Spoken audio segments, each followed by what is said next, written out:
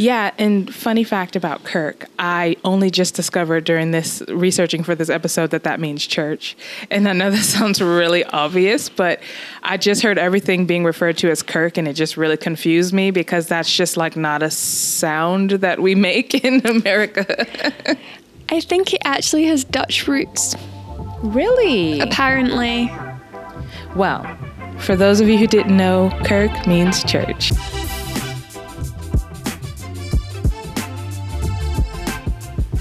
And we're back with another episode of Impartial, the podcast where we talk all things church music. I'm Cara Devereaux. And I'm Monet Funke. And today we're going to be talking about the hymn, I Heard the Voice of Jesus Say. We're looking at divisions in Scottish church history. We'll see how Bonner failed to bring hymns to his own church. And as usual, we're going to take a look at the lyrics and break down and see where we find these themes in Scripture. All that and more if you stay tuned.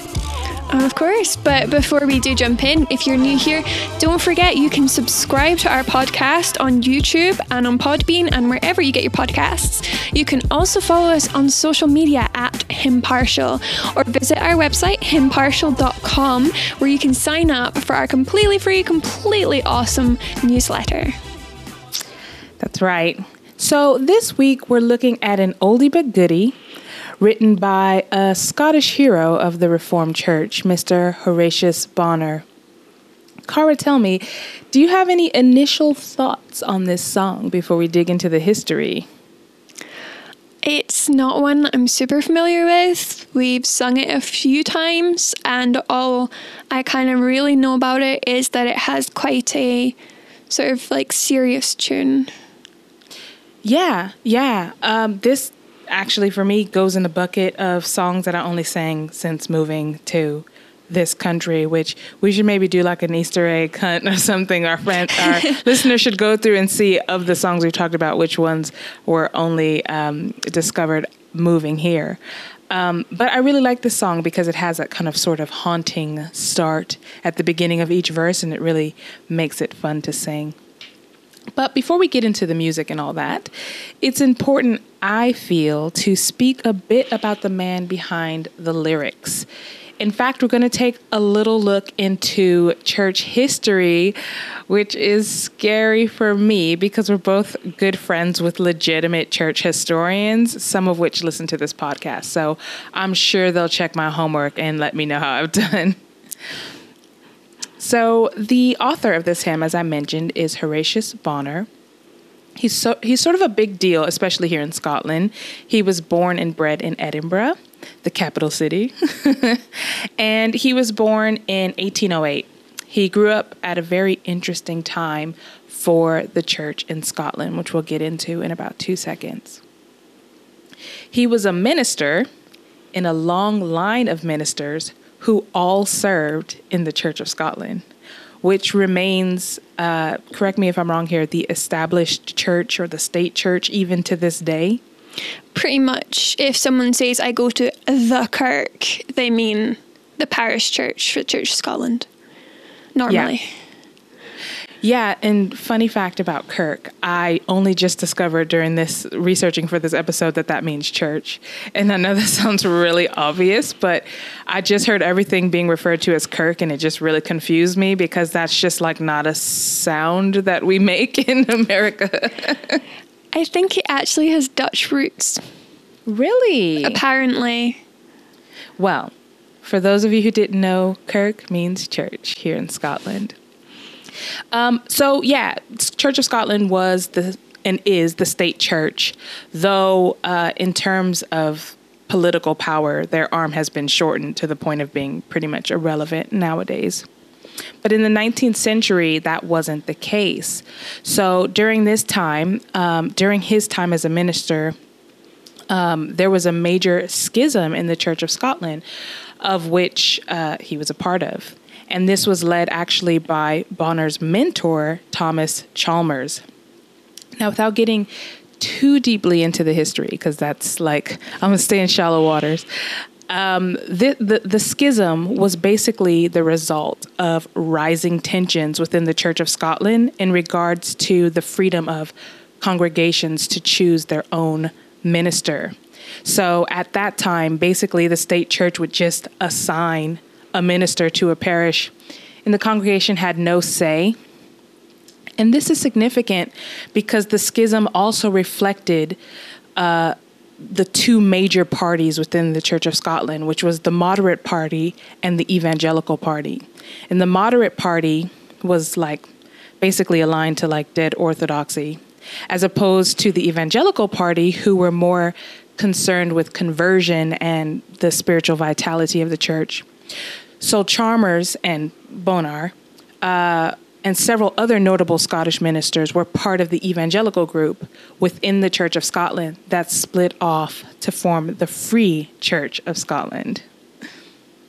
So this is still a major denomination here in Scotland, even to this day, though, spoiler alert, there are a few more schisms in their history. Just a few. Just a few. But that's a conversation for another time, for sure. You can look up a flowchart of all the divides within the Church of Scotland and Free Church, and it is really interesting, but you'll also see kind of how complicated it is. Yeah. But just Google it.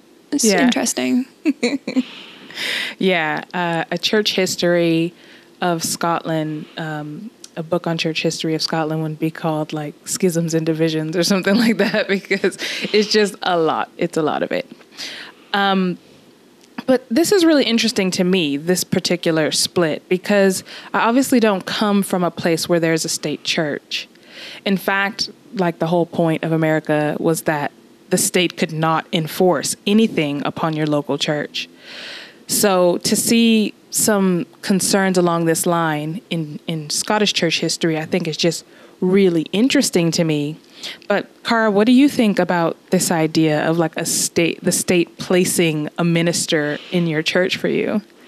So part of the objection was not just that the state were doing it, it was that whoever owned the land, do you remember in the Top Lady episode about Rock of Ages, where he turned down the living because it had been bought for him? Mm-hmm. I think, I might be wrong, I will definitely be corrected if I am, but I think some of the landowners were able to influence who got the parish through less than upright means. I don't know how I feel about church and state being that close. I do not belong to the state church, and I have some very strong feelings about the Church of Scotland, so yeah. I think it's interesting because I actually did consult with one of our historian friends who will totally cringe if I got anything wrong just now. Don't say his name, and then he doesn't have to be embarrassed. He won't be embarrassed. But I do think what was interesting about this, the party divide within the Church of Scotland, the evangelicals and the moderate, is that the party that was most affected, or the congregations, I should say, that were aligned to those parties, that were most affected by these kind of intruder ministers, were the evangelicals, right? Because if they cared about, and they did, the preaching of the gospel and the salvation of sinners, and then here came this moderate aligned, or possibly worse, minister who just kind of like opened up his kind of, whatever prayer book and just read, it didn't really care about the vitality of the church. Those churches were affected. Imagine having like a powerhouse preacher who passes away, and then you get like some dud who's not concerned, and they had no way to object and say, look, what are you doing? You're in the pulpit just completely butchering your responsibilities, This is partly why I have issues with Presbyterian church governance, is because you're ruled by people who aren't necessarily part of your church. It's just kind of like you get allocated stuff and you get told. And if you want to kind of object, then it's a long and complicated process.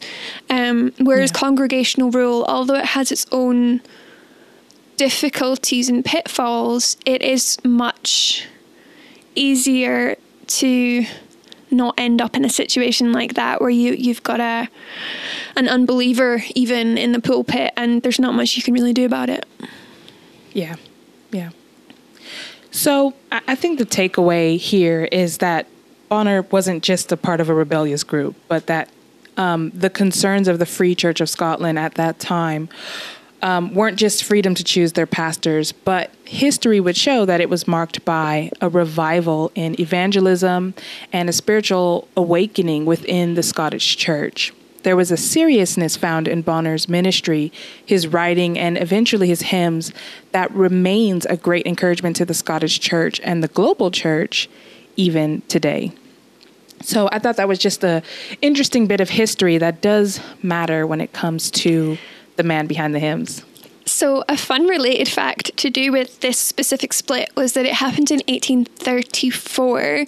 And if you go to the Theological Seminary in Edinburgh, which used to be known as the Free Kirk College, the Free Church College, a lot of their old books, they will stamp kind of like the college stamp on it in their library. And they do it usually on page 18 and page 34. I think it was 1843, but that's really funny. Or maybe it is 1843. Yeah, 1843. I only randomly know that date because of how recently I looked this up. But no, that's numbers. So funny. I want to go look at the book now. I want to go in their library and find a book. So just a little bit more on Bonner that I find really fascinating. So he was a talented poet and hymn writer.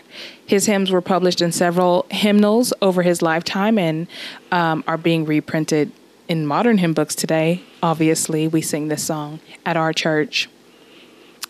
And in the 1840s, he had even himself produced a hymn book, but had not used hymns in his own congregation apart from reading them aloud. And he didn't insist that his church adopt them, because for almost all of his time pastoring his congregation, they sang psalms only. Now, we know from our exclusive psalmody episode that there was and is even to this day protest against the use of hymns in Sunday service. And if you haven't yet watched these episodes, go check them out, episodes 5 and 6 of the Hymn Partial podcast. And that will give you a more in-depth background. But towards the end of Bonner's ministry in his church, he suggested that his church use the Free Church hymnal.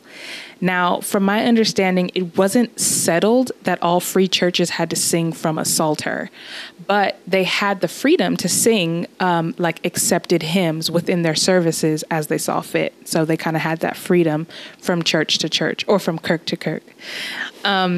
And Bonner even wrote an argument against exclusive psalmody in their church's like monthly news pages, which I guess was a thing. I don't know.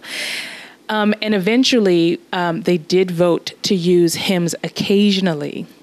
But there was still mad division within his church over this. And the sad part is that folks were blaming Bonner for this.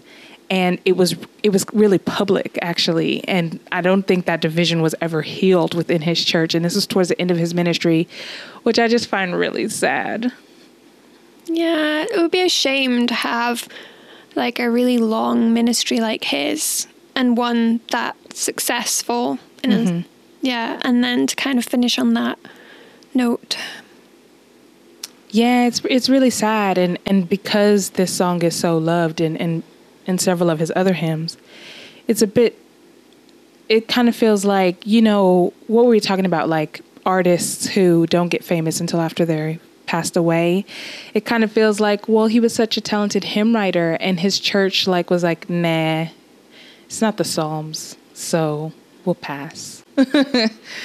So yeah, it's just a little bit sad to me. Any other thoughts on that? Not really. I mean, we covered a lot of the Psalm stuff in that episode. So I kind of get where they're coming from, but like you say, it's a shame. Yeah. His church was so divided. Yeah. So now for the song itself. Now this song is really beautiful in my opinion. I think Bonner lays out the comforting presence of God in the Christian life. It's just 3 short verses, and And their encouragements I'll say before I read the lyrics. So in verse 1, the encouragement is that God provides rest for the weary. Amen. So verse 1 reads, I heard the voice of Jesus say, come unto me and rest. Lay down, O weary one, lay down your head upon my breast. I came to Jesus as I was, weary and worn and sad. I found in him a resting place, and he has made me glad. So I just love that. It's so beautiful. It's like such great poetic language about our, like this kind of safe haven in this restful place that we have in Jesus. And I don't know, it makes me think, well, where do we find this in scripture? Well, in Matthew 11:28, Jesus says, literally, come to me, all you are weary and burdened, and I will give you rest. Or in the ESV, that was the NIV. In the ESV, it says, come to me, all who labor and are heavy laden, and I will give you rest. And so it's straight from the mouth of Jesus, you know, this promise that we could come to him all beat up and find a resting place for ourselves. So what do you think about that first verse? I love it. It's funny because sometimes I quote it like if I'm having like a really rough time, people are like, oh, how are you? And I'm just like weary and worn and sad. But like in the back of my mind, it's like, but that hymn's in my mind, like, but I came to Jesus and found my resting place. Yeah. And I'm not going to sing it, but if those listening have never ever heard this song before, there's kind of a split in tone in the music. So when it's describing our state, like I heard the voice of Jesus say, come unto me and rest, lay down, O weary one. It's kind of like in a minor key, and it's kind of dark and it's kind of haunting. But when it comes to the part of the verse, I came to Jesus as I was, it's like a triumphant change. Like the key kind of like turns into like these happy chords, and it's really like, but you know, I came to Jesus and then he has made me glad. Like, it's like really beautiful how the verses are structured along with the music that is accompanying it. So verse 2. We are encouraged in this verse to know that God gives life. So the verse goes like this. I heard the voice of Jesus say, behold, I freely give. Behold, I freely give the living water, thirsty one. Stoop down and drink and live. I came to Jesus and I drank of that life-giving stream. My thirst was quenched, my soul revived, and now I live in him. Amen. Amen. So we do hear this language again from scripture. Particularly, I'm thinking of the woman at the well that Jesus meets. So, Cara, do you mind reading that for us just now? It's John 4:13 and 14. I'd be delighted. So, Jesus said to her, everyone who drinks of this water will be thirsty again. But whoever drinks of the water that I will give him will never be thirsty again. The water that I will give him will become in him a spring of water welling up to eternal life. Yeah. Yeah, and I think really this verse and even in the passage where Jesus is speaking to the woman at the well, it really speaks of kind of like the satisfaction that we find in Christ. You know, in the song, he says, I came and I drank of that life-giving stream. My thirst was quenched. My soul revived. You think like, yeah, that's like all of your thirst is gone. You're like, yeah, I'm done with being thirsty. And Jesus says, like, you know, whoever comes to me, like, they're never going to be thirsty again. Like, you know, and that is such a wonderful promise that we could find like such complete satisfaction in God, you know, him giving us life, we're not looking at dead things for satisfaction anymore. We're satisfied in him, you know. Any thoughts on that verse? It's actually making me think of one time when I was in Indonesia, and it was a really hot day, and we were working, and I'd forgot my water bottle. And like, when I say it was a hot day, I'm talking like hot, not like Scottish hot, but like 40 degrees in the heat, in the shade. Proper hot. Yeah, like heat stroke hot. And I hadn't brought my water bottle, and we went back at lunchtime, and I literally just sat there, and my friend was beside me, and I had a little cup, and he had this jug of water, and he was like, oh, you look thirsty. So he poured me in like a thing, and I just downed it like in one swallow, and he just kept pouring and pouring and pouring until I drank like this whole jug. And the feeling of like, oh, I'm so satisfied now. Like the thirst is gone. This is so wonderful. It was so refreshing. And I think like if that was just, you know, worldly water and thirst because of the weather, how much more satisfying is it to be your thirst to be quenched in Christ? Yes. Yeah, it is true. It kind of makes a foolish case for when we do forget in like what we have in Christ, when we do forget his complete satisfying, life-giving communion that we have with him, when we get distracted by the world, it just makes us seem foolish, like, you know. So yeah, I really like that verse, and I love that.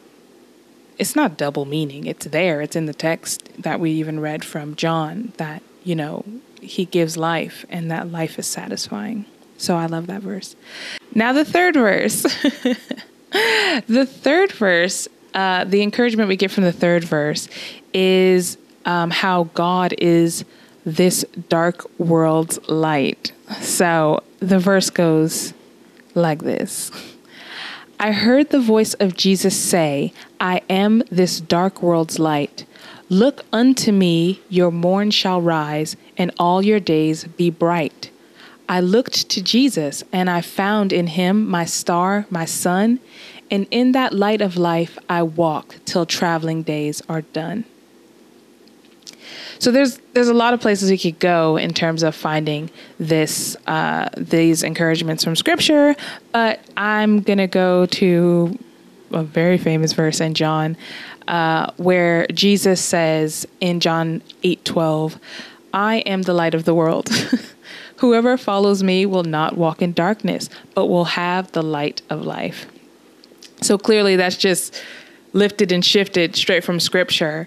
But you also have other themes in there about, you know, the Lord being the lamp to your path, you know, and I just find that really encouraging to me, the way that this kind of simple song really speaks to how God comforts us and strengthens us. And I think this was particularly significant for a guy. I know we didn't really get into Bonner's autobiography or anything, or biography, but he experienced a lot of tragedies, both in his church life and in his personal life.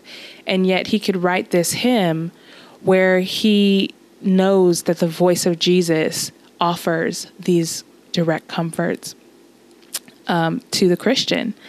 So, yeah. What do you think of that, Cara? I think it's a beautiful song, and it's one that, like, because we don't sing it a lot, I often forget about it, and then randomly remember, and I'm like, oh, hey, yeah, I really like that song. I really like that line at the end. It says, in this light of life, I'll walk till traveling days are done. Because it's like, yeah, we're weary and we're thirsty and it's a dark world. And I think the song addresses that, but it gives us hope that we're not at the end yet. Like, yeah. Absolutely. I talked to someone recently about Pilgrim's Progress. They had some controversial thoughts about it. I won't share it or put them on blast. But it just reminded me that, you know, this story, which is an allegory, is so encouraging to many Christians, because we all realize that we're on this pilgrimage, but there is a destination, you know. And what an encouragement to know that the entire time that the Lord is with us, lighting our path. You know, he is with us. And I think if you start to be too worldly, you think that the destination is here. Like, oh, I can't wait to buy a house or retire or travel all the world, or, you know, it's just life is a tick list of things that you really want to accomplish. And then when you accomplish those things, then you're done. Like, then you could die. But like, the doneness of the Christian life is not here.